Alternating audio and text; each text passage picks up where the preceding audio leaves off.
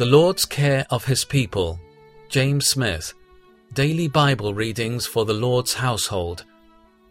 He will come to us like the rain, like the spring showers that water the land. Hosea 6:3. The Lord's care of His people is incessant. No parent was ever so vigilant over a precious and only child. No gardener was ever so attentive to a delicate and favorite plant. God visits, He watches, He supplies.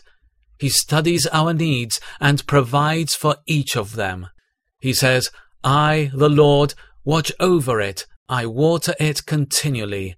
Isaiah 27:3. God's supply will be constant in every season. It will be suitable, like refreshing moisture to a thirsty plant. It will be in small portions as the gently falling rain. It will be imperceptible like the morning dews. It is by these divine supplies that our graces are kept alive. If the Lord would cease to water, we would soon wither and die.